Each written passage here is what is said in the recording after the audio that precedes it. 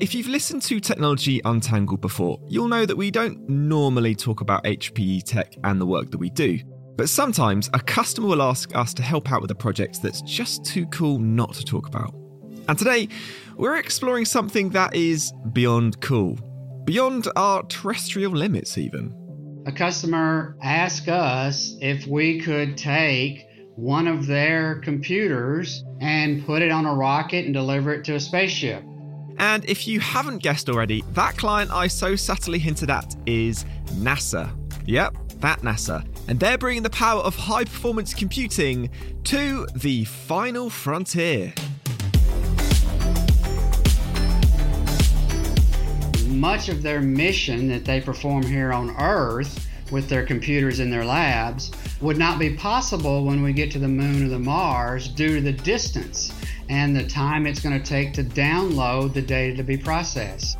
On today's episode, we're looking at the tech in space that'll make missions to Mars possible.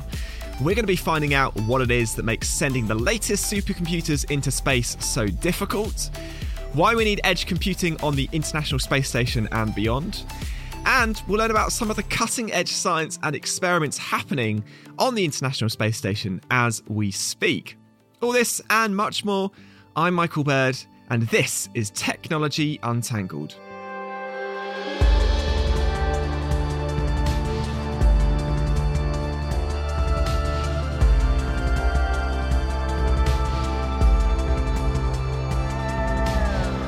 Humankind has always had a fascination with space exploration, but in recent years, this fascination has really, taken off.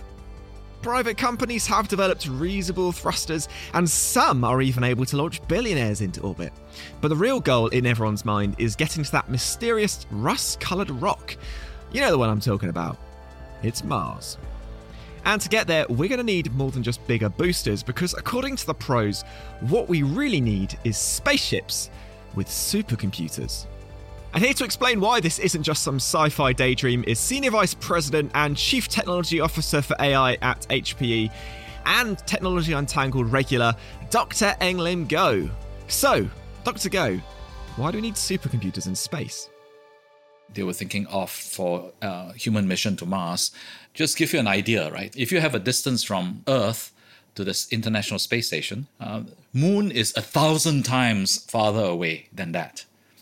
How about Mars? Mars is going to be 1,000,000 times farther away than that, at such long distances, if you are near Mars and you call Earth to say hello, right? That hello is going to take up to 20 minutes to arrive. And then for another 20 minutes for from Earth to say, yes, what I can do for you, for that reply to return, right? So imagine those massive distances and high latency of communication. Astronauts, as they near Mars or are on Mars, will need to be more and more self-sufficient. So the end game is to put people on Mars. However, we're not quite ready yet to strap anyone into a rocket and send them on their way, thanks in part to this immense data lag. But how do we know supercomputers will have the solution to this self-sufficiency issue? Well, Dr. Goh mentioned something that might be able to help: the International Space Station, or ISS for short. Yes, a mere 400 kilometres above our heads, orbiting the Earth at a blistering 28,000 kilometres an hour, is the ISS, a space-dwelling laboratory dedicated to carrying out all manner of extraterrestrial experiments, making it the perfect testbed for any interplanetary tech. So back to the issue of self-sufficiency. What is it we actually mean? Well, on one side, self-sufficiency for an astronaut means being independent and getting answers from a computer locally, rather than from mission control.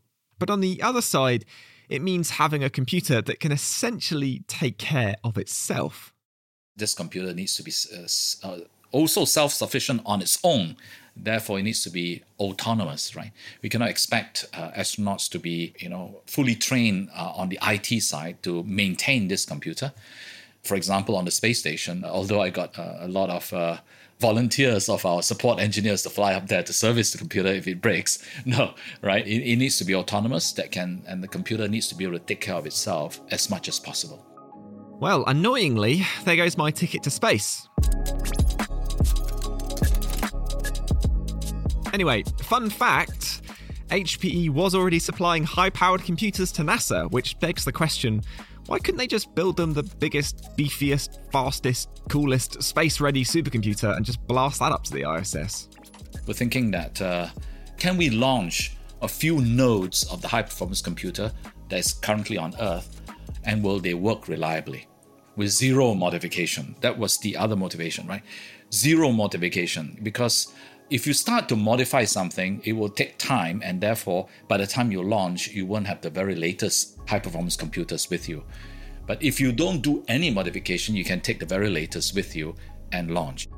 Most people might shy away from the task of making the latest off-the-shelf high-powered computing components ready to withstand cosmic radiation and the countless other perils of space travel, but not Dr. Goh and his team. And so in 2014, he and his team started working on the spaceborne computer. Back in summer of 2014, I had a discussion with Dave Peterson of SGI, now HPE, who eventually became the lead hardware lead for Spaceborne Computer 1. And by December of 2014, I wrote a one-page proposal, sent it up to NASA. They agreed, approved it. And by July of 2016, I needed a software lead. And that was when Mark Fernandez became the software lead for Spaceborne Computer 1. Well, we've been asked, how does it compare to the processors that are on the space station and the processors that were used in Apollo? And I think we can safely say we're over 1 million times faster. Cool your thrusters there, Mark. We'll get to that later on.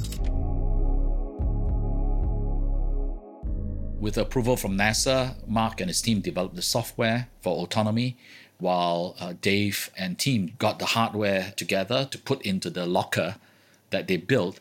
In late 2016, early 2017, HPE completed the acquisition of Silicon Graphics.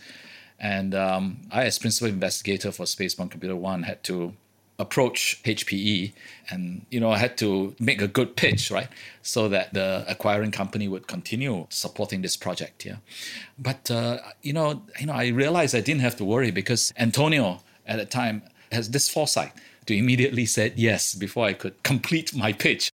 And so the creation of Spaceborne Computer 1 began with the off-the-shelf zero modification ethos firmly in mind.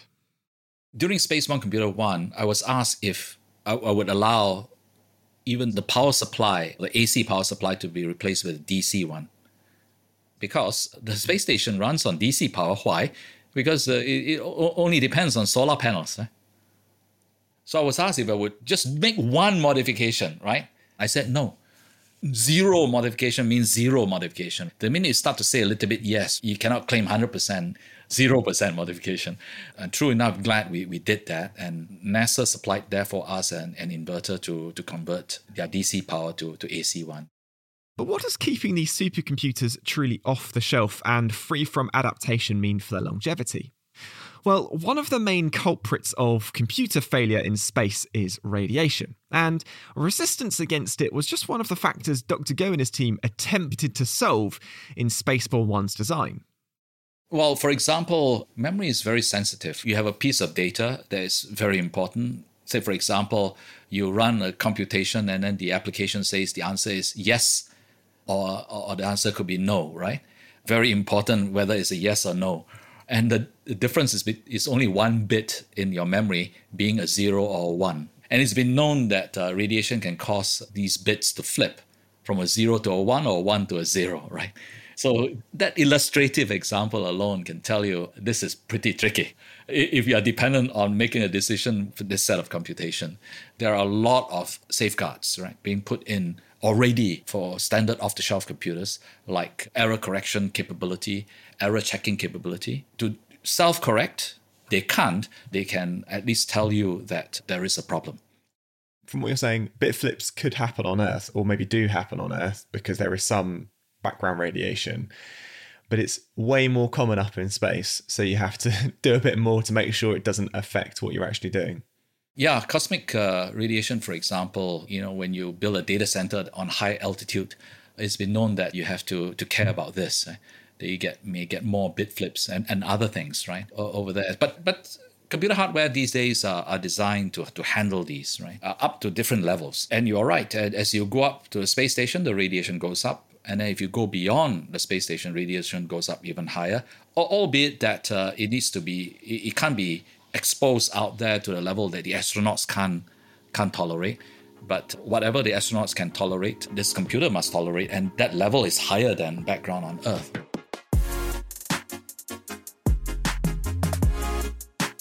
And so, to solve the bit flip problem, the team focused on autonomous software. And to tell us more about that is former software lead for Spaceborne Computer One, Mark Fernandez. Up until Spaceborne Computer, nearly everything sent to space went through a process they call hardening. And it is a long and expensive process. It can take 10 years or so and cost millions of dollars, right? Many of the computers on board the space station today were put up 20 years ago. Well, when you go to Moon or Mars, you want to take that modern software with you that's only going to run on modern computers. Now, we introduced this concept called hardening with software. And we took a relatively obscure process that's available in NASA and applied it to Spaceborne Computer 2. We did what was called a consequential design rather than a preventative design. Hardening, changing the processor and making sure that it can handle a certain type of radiation so that you can prevent errors. And that's your goal, right?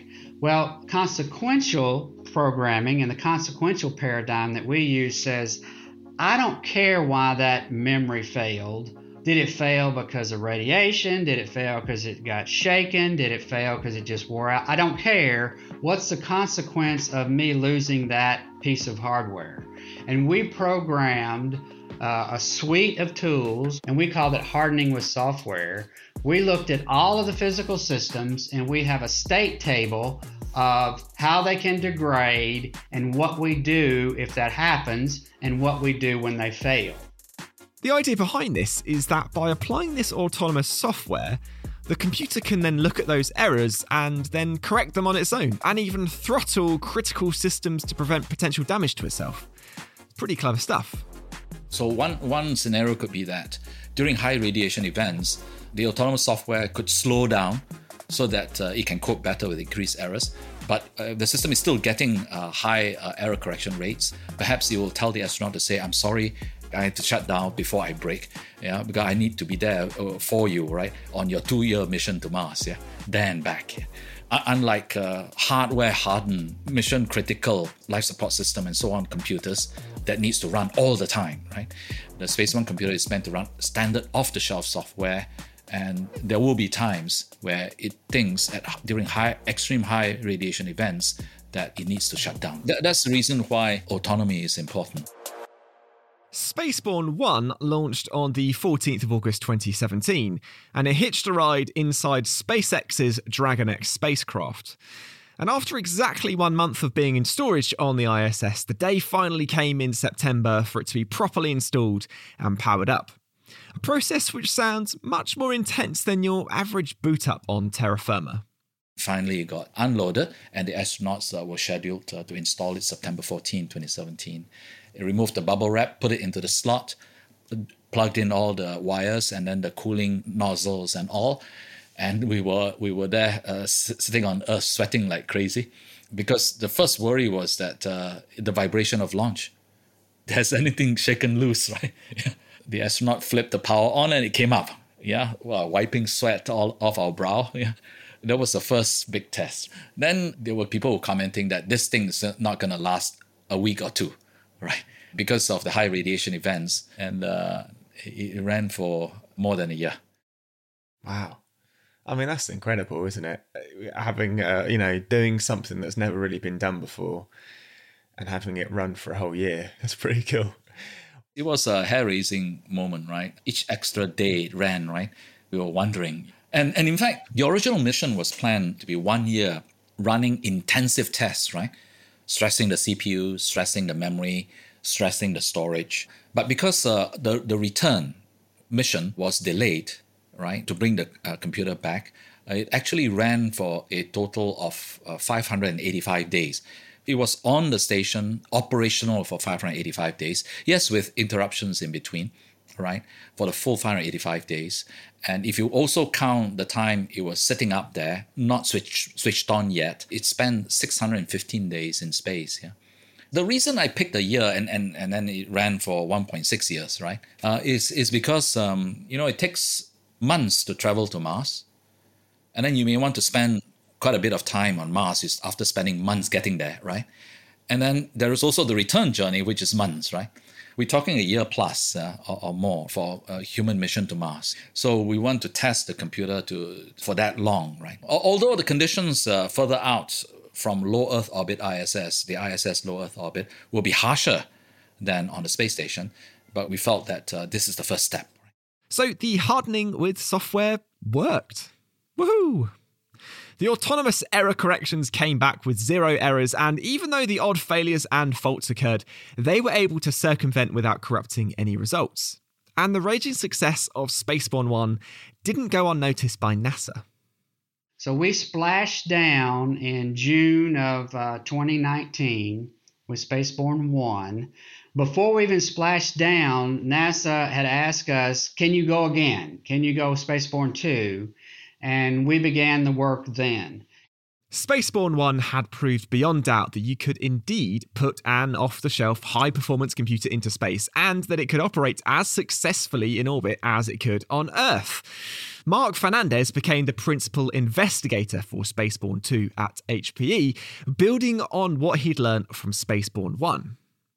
Spaceborne 1, in retrospect, was a proof of concept on the hardware, on getting something in a rocket, getting an astronaut to install it. Will it work? Can you harden things with software? So now we have a proven platform, if you would, upon which we can provide services.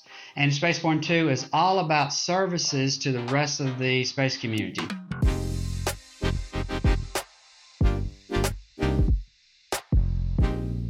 Well, services to the space community does sound like a very cool and a bit like a futuristic reason that you could get a knighthood. But joking aside, Spaceborne 1 represented a monumental step in space travel. Because if a supercomputer could survive on a spaceship for an extended period of time, then astronauts could be more self-sufficient, relying on their computer for important decisions, rather than phoning home and dealing with the increasing delay as they drift further and further from home. And this leads us to our current work and HPE's big experiment, edge computing in space. Because, as they say, in space, no one can hear you call for like 20 minutes. One of the purposes of Spaceborne Computer 2 is to prove the value of edge computing, regardless of where that is. And we are embracing that.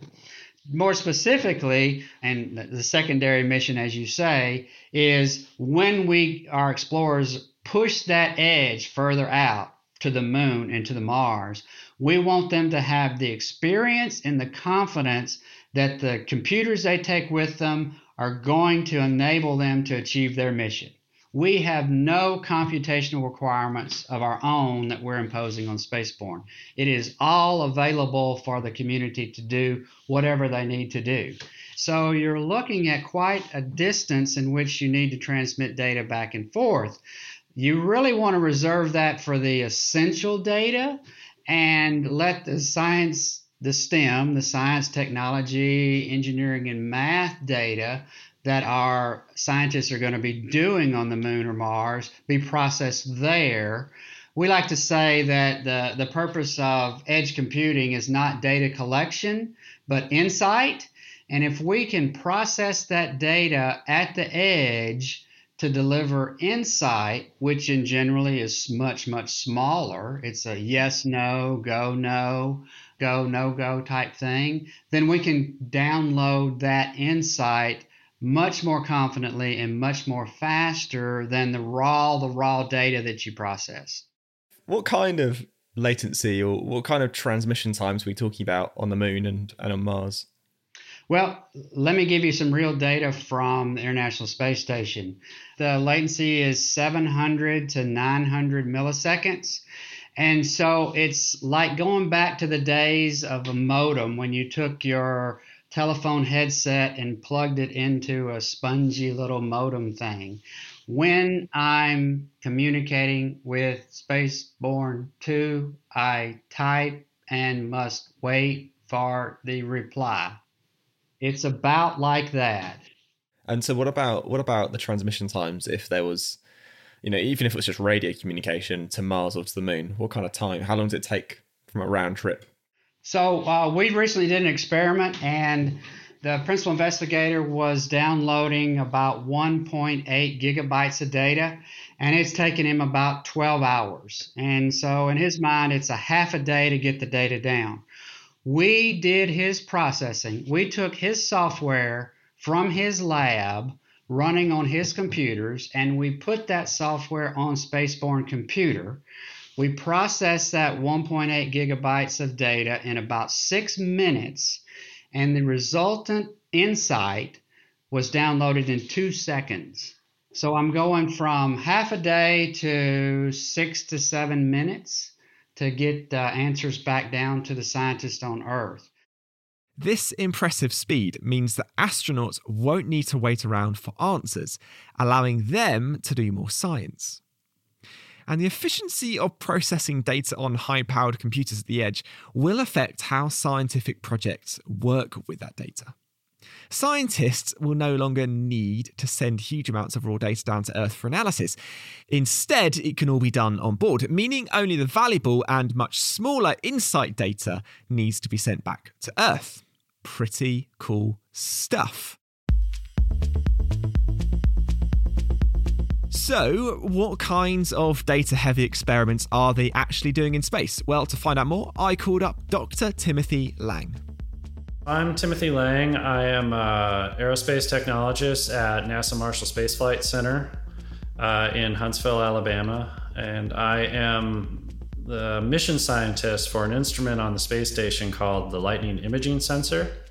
It's a NASA instrument, but it's part of a Department of Defense space test program payload mounted on the space station right now. It's an Earth-observing payload. It looks for lightning at a particular optical frequency. It's 777 nanometers. Essentially, it's a high-speed camera that takes like 500 frames per second, and it looks for lightning by essentially differencing individual frames from sort of a long-term running mean of what the image that we're looking at is. And based on that, it can detect lightning.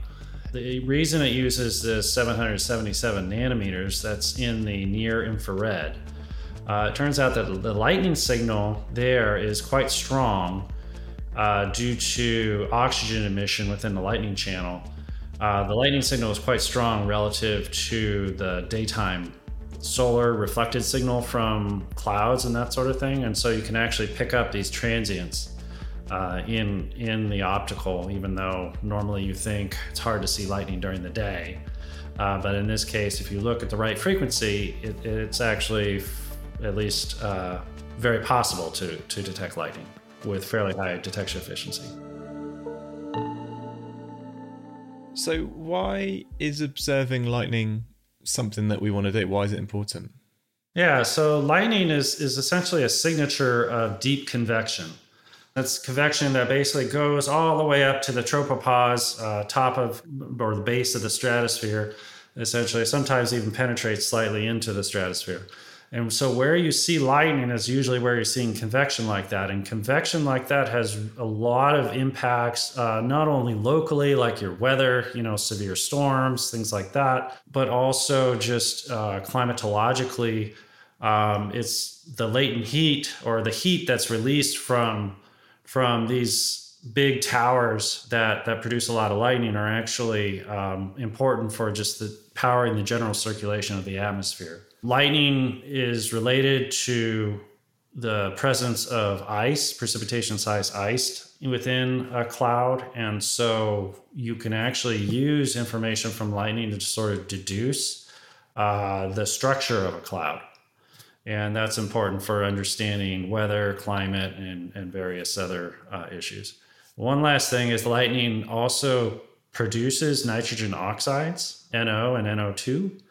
And those regulate atmospheric ozone through a fairly complex chemical reaction.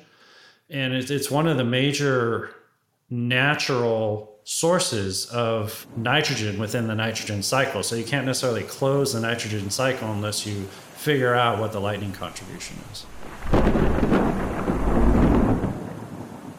So how is the lightning data collected? How does that work, and how does it make its way back down to Earth so you can presumably analyze it? So as I mentioned, the lightning imaging sensor, or LIS as we like to call it, is essentially a high-speed camera. So it takes 500 frames per second. It's just taking pictures that fast. And essentially what we do is we have computer code working in the partially on board and also in our ground system, our ground processing system. We have computer code that kind of differences these images, these successive images. And when we start to see something spike above sort of the running mean that we're seeing at a particular pixel, we flag that as a transient. And sometimes that's just radiation noise. Sometimes it can be glint from a cloud or from the ocean surface, for example, or snow. But many, many times it's lightning.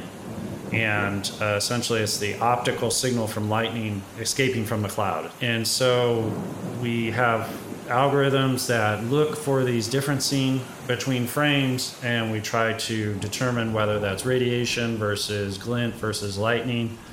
And the lightning we then further process, because what we see are individual events, and so we kind of link those together when they occur spatially next to each other, and they call those groups. And then when groups occur in a coherent pattern, we can call that a flash.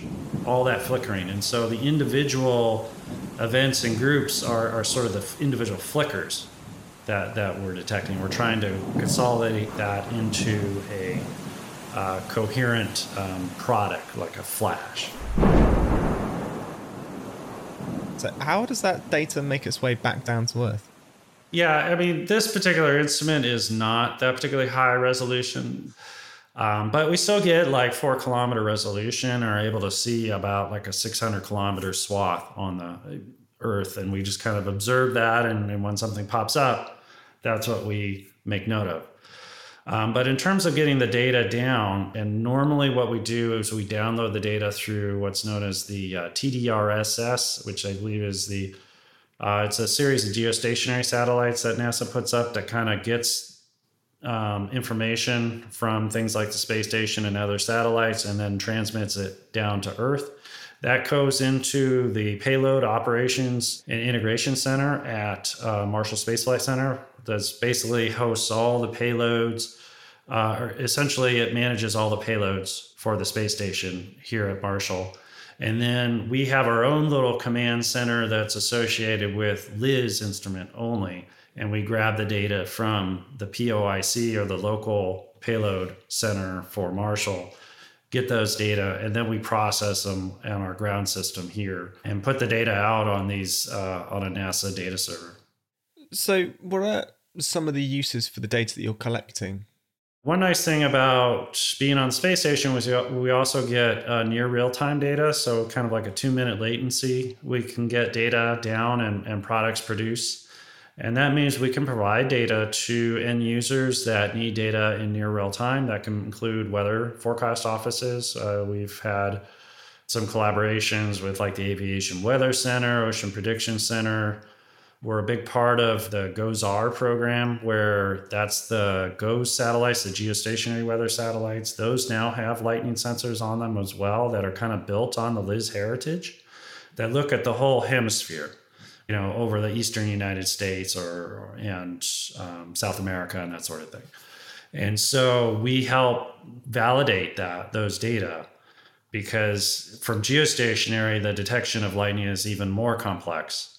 So it's helpful to have a known technology to help support that and help validate that and figure out where does the GLM sensor work well and where does it not work well. And that information can be provided to forecasters for interpreting what they're seeing. Well, it certainly sounds like lightning strike analysis has a ton of useful applications, particularly for climate science. And although his work doesn't currently use Spaceborne 2 to process the enormous amounts of data captured by Liz, Dr. Lang says that it's something that he could potentially see happening in the future with his own and others' projects.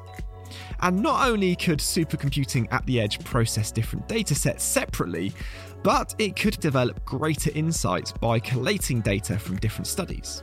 Yeah, so, well, even just the existing missions on the space station, what gets sent up to the space station to do Earth observations is kind of a hodgepodge of different missions.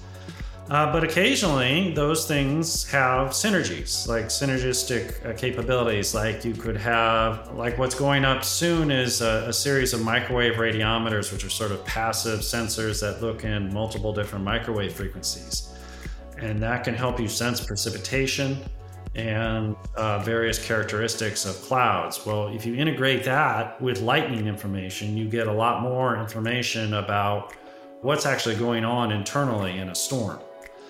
But that's going to take processing power to be able to integrate those data properly. And generally, it's best to kind of do as much onboard processing as you can so you don't have to transmit as much data to the ground. You can send like a reduced amount of data to the ground for processing. And that's where like having onboard high performance computing could really, really make a difference. And just in general, like these NASA likes to do integrated satellites like this TRIM satellite that had a lot of different sensors on it, or the space station with a collection of different Earth observations. And there are future missions that generally, it's not just one satellite, one instrument on one satellite, it's like many instruments on one or more satellites, all working towards a common purpose.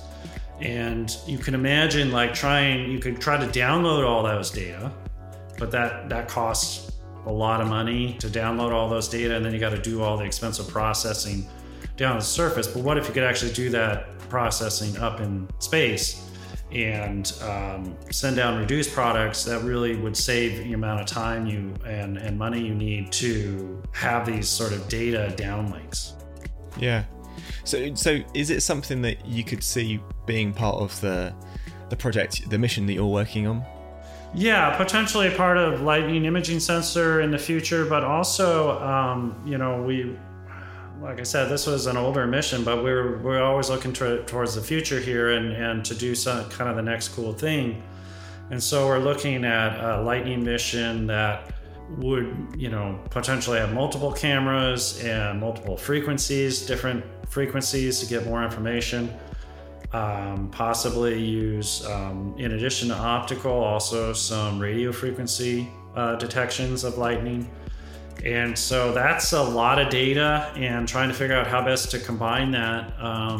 That's going to require complex algorithms, a lot of processing power. It's possible that you would want to do as much of that as you can up in space. And so having high performance computing, or even just lessons learned from these sort of demonstration missions like HPE and whatnot, are things that can be applied to these new missions to get better data products out of them. Thank you, Dr. Lang. Incredible stuff. Now, there's experiments going on all the time on the ISS, and it's not all focused on what's happening down here on Earth. There's the SoundSea tests, which monitor the sounds in the ISS to detect anomalies in equipment. There's the functional immune experiment, which looks to determine what changes take place in crew members' immune systems during flight, and the list goes on. And Mark Fernandez reckons there are a ton of opportunities for these experiments to really take advantage of edge computing. One is the DNA changes of the astronauts. You know that DNA sequences are really, really large. They define the entire human there. But the changes between your normal DNA from a week ago and your DNA today may be very tiny. Well, the processing capability to find that difference is well known. And we moved that software up to Spaceborne Computer 2, and instead of this massive DNA sequence, we bring you down the difference. Another image processing, if you would, inside the space station hits the manufacturing vertical and the life sciences vertical. One is you're growing potatoes on Mars, and you notice something strange about this potato. Is it a mold? Is it something odd growing on it? And maybe that could be identified photographically, and you take a high-res photo of it, and you've got stored on Spaceborne Computer a database of potato anomalies. And you want to do that image comparison and find out if that potato is safe to eat and turn into your French fries, correct? Another one is you've used a 3D printer to print a tool. Well, you kind of want to know that it was printed properly and it's safe to use this tool. You just don't want to take it out of the 3D printer and begin to use it. There are X-ray and infrared and other types of scans that are done on 3D printed items, and then those images go through a QA/QC process and then give you a thumbs up or a thumbs down on the instrument. So again, all you want is a thumbs up or a thumbs down. Can I use this instrument? You don't want to send megabytes or gigabytes of video and imagery all the way back to Earth to have that thumbs up or thumbs down. We could do that on Spaceborne too. I like the potato example because that's very The Martian, isn't it? So can you talk me through how Spaceborne 2 is being used with scientists on Earth? Am I right in saying there's some sort of proposal for experiments? Oh, yes, it's wonderful. So for information, you go to hpe.com/info/Spaceborne. And that page will be full of lots of information about Spaceborne Computer. But if you scroll down, there's a little section that says, would you like to run an experiment on Spaceborne? And it begins with a simple email. I've been describing us as Switzerland. We're neutral. We want all explorers, all researchers in all verticals to learn of the power of edge computing. HPE has a part of its culture an emphasis to be a power for good. Our evaluation of all those submissions has a 6-point scale. And you're asked to address where do you fit on this scale. And the scale is this going to benefit you? Or is this going to benefit your organization? Number 3, will this benefit your scientific or engineering community? Number 4, will this benefit NASA? Number 5, will it benefit space exploration, which goes beyond NASA potentially? And number 6, will this benefit humanity? So you can understand how a lightning strike analysis might be of value. Polar ice cap analysis might be of value.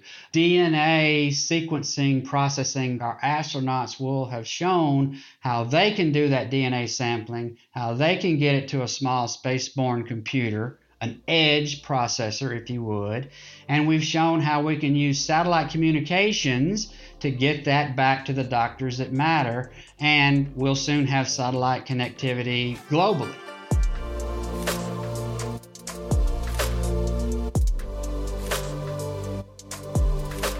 So Spaceborne 2 isn't the only exciting technology making its way into our orbit. Mark says that satellite communications are seeing a lot of investment as scientists really start to push the limits of what's possible and rethink how we use these instruments. Although what Mark is most excited about is how Spaceborne 2 could play a part in this evolution of satellites. There are a lot of ambitious satellite plans coming, and they involve lots of satellites, almost a swarm of satellites. One of the plans is to simulate a satellite swarm and do satellite swarm processing. Another experiment plan is satellite-to-satellite communications that is ultra secure. So you want to minimize the communications between the satellites, and you want them to be secure. So that's called software-defined radios. And when you have a software-defined radio, you don't have to go make a new radio, a new antenna, a new anything. It's all done in software, and you can tweak the frequencies and the encoding and the encryption, et cetera, until you come up with something that you're good. And you can do lots of those software-defined radio experiments.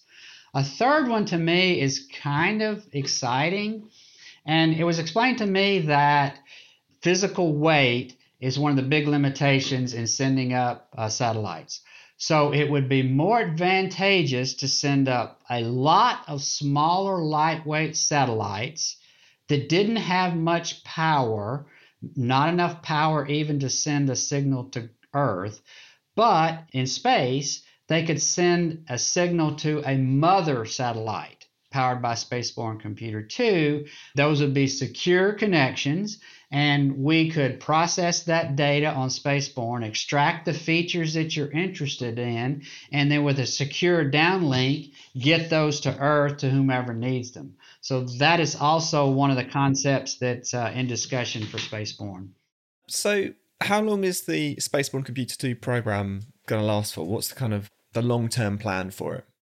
Well, Spaceborne 2, after successfully proving our concepts with Spaceborne 1, NASA said, we want you to have a mission that is approximately as long as the first planned missions to Mars. So we are nominally down for 2 to 3 years. And I'm pretty confident our hardware and software will last that long, and we'll see what comes after that. Spaceborne 2 was sent up to the ISS on the 22nd of February 2021, and it was powered up on the 6th of May, and is now operational. If you want to follow what it's up to, we'll share a load of links to some of the cool experiments it's working on in the show notes. Now, while Spaceborne 2 is streaking through the night sky on board the ISS, Spaceborne 1 is on its way to the Imperial War Museum in London. So, with the original taking its place in the annals of history and the successor already fired up for the next mission, I asked Englim what he thought both computers represented for edge computing, AI, and their place in the future of space travel. Yes, this is an insightful question, right? Both of them, right? I think Spaceborne Computer 1, Spaceborne Computer 2, and the vision is to continue with this, with other Spaceborne Computer projects as we progress towards supporting human mission to Mars and beyond. They are pivotal in demonstrating that astronauts, their self-sufficiency can be greatly enhanced by having high-performance computing power that is off-the-shelf available to them on board during their long-duration space travel. That's the key principle to which we've been working hard on to support astronauts on. Their self-sufficiency, right? Self-sufficiency includes many things, and one of which is having computing power, immediate guidance and answers while waiting for answers to come to them from Earth. That's going to be a delay the further and further away they are from Earth. Yeah. So SBC, Spaceborne Computer, this program, right? 1, 2, and hopefully more, the program is pivotal in demonstrating that self-sufficiency is possible to this extent. Spaceborne 2's ability to look after itself, look after astronauts, and conduct edge processing at the extremest of edges is already an impressive feat. So, with both computers representing such great successes, what on, or off Earth, comes next? We have a blue sky goal, which is right out of the AI machine learning realm, if you would. We're kind of tracking all these different experiments and how long they take to run on Spaceborne versus how long it takes to download and run on Earth. And at the extreme example, I may have something that needs a cloud-based supercomputer to come up with the answer. Yes, I could do it on Spaceborne Computer, but it would take an amount of time. Well, the AI ML would look at these and say, is the compute time on Spaceborne less than the download time to the cloud? and then have the cloud get the answer quickly and then upload the answer. And so again, we want to off-burden our scientists and engineers and explorers and give them the confidence that we can get their answers. When they need to do something, Spaceborne Computer can sit there and use its AI/ML and say, I can get this answer faster if I burst down to the cloud. Or I think I can do a better job if I keep it here on Spaceborne and give them an estimate of when the answer will be around. So that's what we're kind of working toward as a blue sky project. And it sounds like something the Spaceborne team can certainly make happen. I didn't dream of achieving this together with the team. It was a progressive thing, right? It started with NASA being our customer, supporting them with high-performance computing, and then realizing that they will need similar compute power with them, at least on a smaller scale, right? With the astronauts as they go further and further away from Earth. And there is this need. Let's address it. And then here we are today, right? And so ends our foray into tech in space. Spaceborne 1 and 2's travels into the very near cosmos have revealed that hardening through software could just be the next big thing in getting sophisticated, up-to-date instruments into orbit and beyond, negating the need for lengthy and costly physical shielding. The Spaceborne program has also demonstrated the important role high-performance computing will play in space travel moving forward. It will allow astronauts and scientists to process data at the edge to gain insights faster than ever before, enabling researchers to achieve more and potentially saving astronauts precious time when it comes to making critical decisions. And all of these innovations might just be helping to push humanity that little bit closer to a mission to Mars. But whether the next Spaceborne helps humans to sequence DNA on our way to Mars, or warn us of dodgy potatoes, let's just hope it can open the pod bay doors when asked.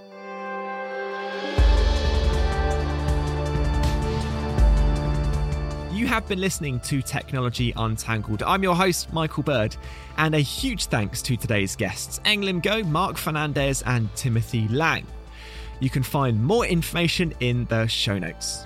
This episode was written, produced, and edited by Isabel Pollard and Ryan Sutton, with sound design and mixing by Alex Bennett and production support from Harry Morton, Alex Podmore, Tom Clark, and Sophie Cutler. Technology Untangled is a Lower Street production for Hewlett-Packard Enterprise. Thank you so much for tuning in, and we'll see you next time.